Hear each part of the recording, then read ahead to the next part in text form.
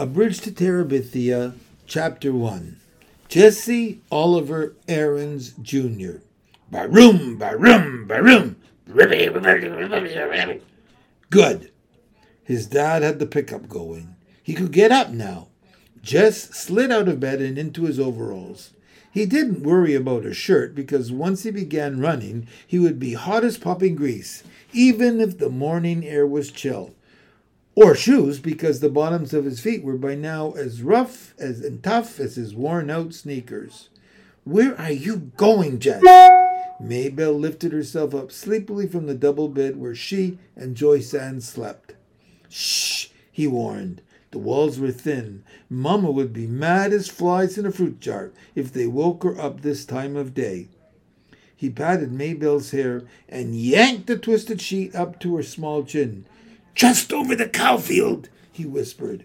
Maybelle smiled and snuggled down under the sheet. "Gonna run?" "Maybe."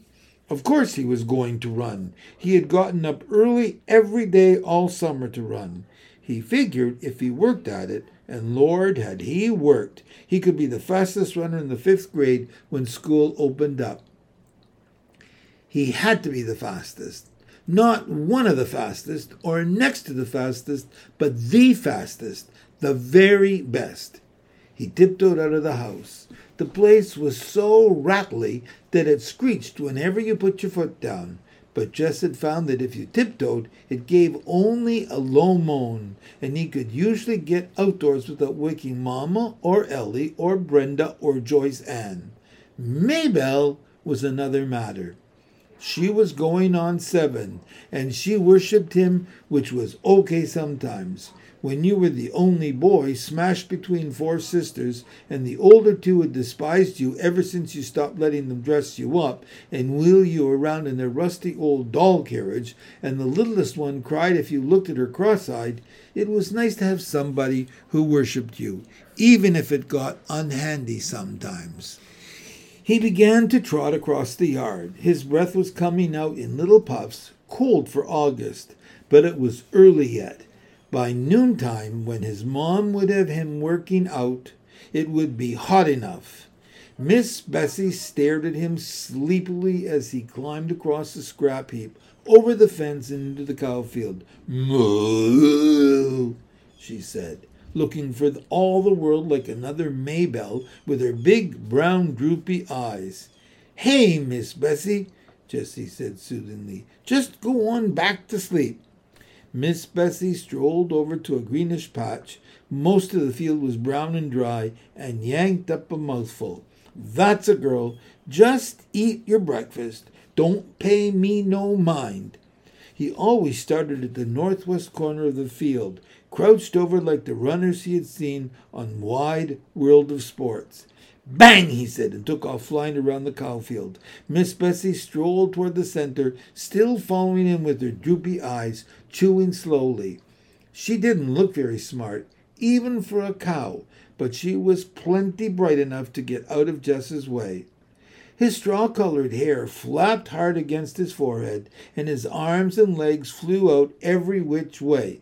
He had never learned to run properly, but he was long-legged for a 10-year-old, and no one had more grit than he. Lark Creek Elementary was short on everything, especially athletic equipment, so all the balls went to the upper grades at recess time after lunch. Even if a 5th grader started out the period with a ball, it was sure to be in the hands of a 6th or 7th grader before the hour was half over.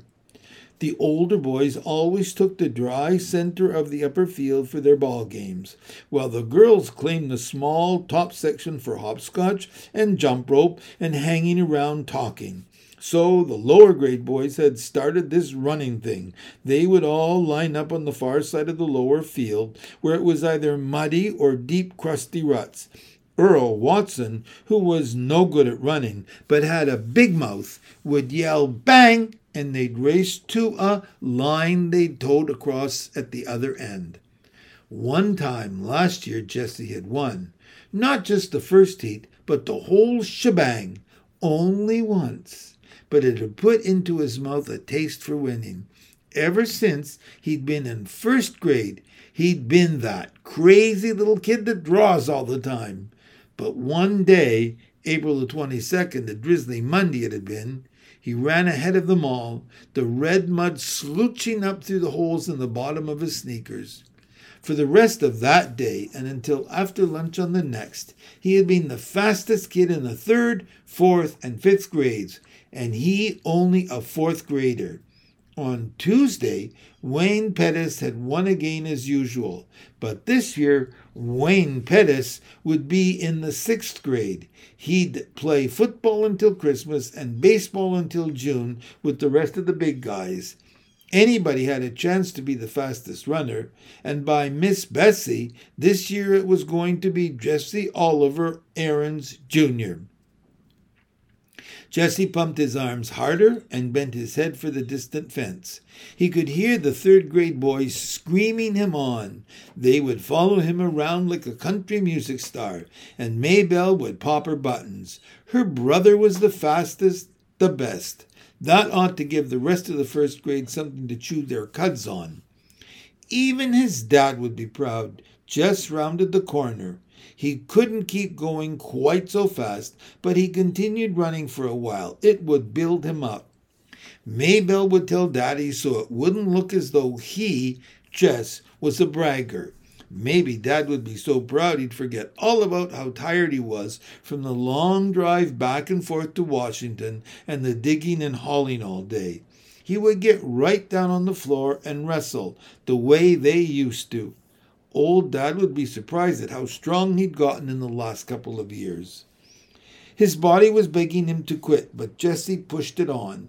He had to let that puny chest of his know who was boss. "Jess!" It was Maybelle yelling from the other side of the scrap heap. "Mama says you gotta come in and eat now. Leave the milking till later." Oh, crud! He'd run too long. Now everyone would know he'd been out and start in on him. Yeah, okay. He turned, still running, and headed for the scrap heap, without breaking his rhythm. He climbed over the fence, scrambled across the scrap heap, thumped Maybelle on the head, ow, and trotted on to the house. "Well, look at the big Olympic star," said Ellie, banging 2 cups under the table so that the strong black coffee sloshed out, sweating like a knock-kneed mule. Jess pushed his damp hair out of his face and plunked down on the wooden bench. He dumped 2 spoonfuls of sugar into his cup and slurped to keep the hot coffee from scalding his mouth. "Oh, Mama, he stinks!" Brenda pinched her nose with her pinky crooked delicately. "Make him wash." "Get over here to the sink and wash yourself," his mother said without raising her eyes from the stove. "And step on it. These grits are scorching the bottom of the pot already." "Mama, not again," Brenda whined. Lord, he was tired. There wasn't a muscle in his body that didn't ache. "You heard what Mama said," Ellie yelled at his back. "I can't stand it, Mama." Brenda again. "Make him get his smelly self off this bench." Jesse put his cheek down on the bare wood of the tabletop. "Jesse!" His mother was looking now and put on a shirt. "Yes'm?" He dragged himself to the sink. The water he flipped on his face and up his arms pricked like ice. His hot skin crawled under the cold drops. Maybelle was standing in the kitchen door watching him.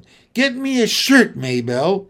She looked as if her mouth was set to say no, but instead she said, You shouldn't ought to beat me in the head," and went off obediently to fetch his t-shirt. Good old Maybelle. Joyce Ann would have been screaming yet from that little tap. 4-year-olds were a pure pain. "I got plenty of chores needs doing around here this morning," his mother announced as they were finishing the grits and red gravy. His mother was from Georgia and still cooked like it. "Oh, Mama!" Ellie and Brenda squawked in concert. "These girls get out of work faster than grasshoppers could slip through your fingers." "Mama, you promised me and Brenda we could go to Millsburg for school shopping." You ain't got no money for school shopping. Mama, we're just going to look around. Lord, he wished Brenda would stop whining so. Christmas, you don't want us to have no fun at all. Any fun, Ellie corrected her primly. Oh, shut up. Ellie ignored her. Miss Timmins is coming by to pick us up. I told Lolly Sunday you said it was okay. I feel dumb calling her and saying you changed your mind. Oh, all right, but I ain't got no money to give you. Any money, something whispered inside Jess's head. I know, Mama. We'll just take the $5 Daddy promised us. No more than that. What $5? Oh, Mama, you remember? Ellie's voice was sweeter than a melted Mars bar. Daddy said last week we girls were going to have something for school. Oh, take it, his mother said angrily, reaching for a cracked vinyl purse on the shelf above the stove. She counted out 5 wrinkled bills. Mama! Brenda was starting again. Can't we have just one more so it'll be 3 each? No. Mama, you can't buy nothing for $2.50. Just one little pack of notebook papers gone up to... No.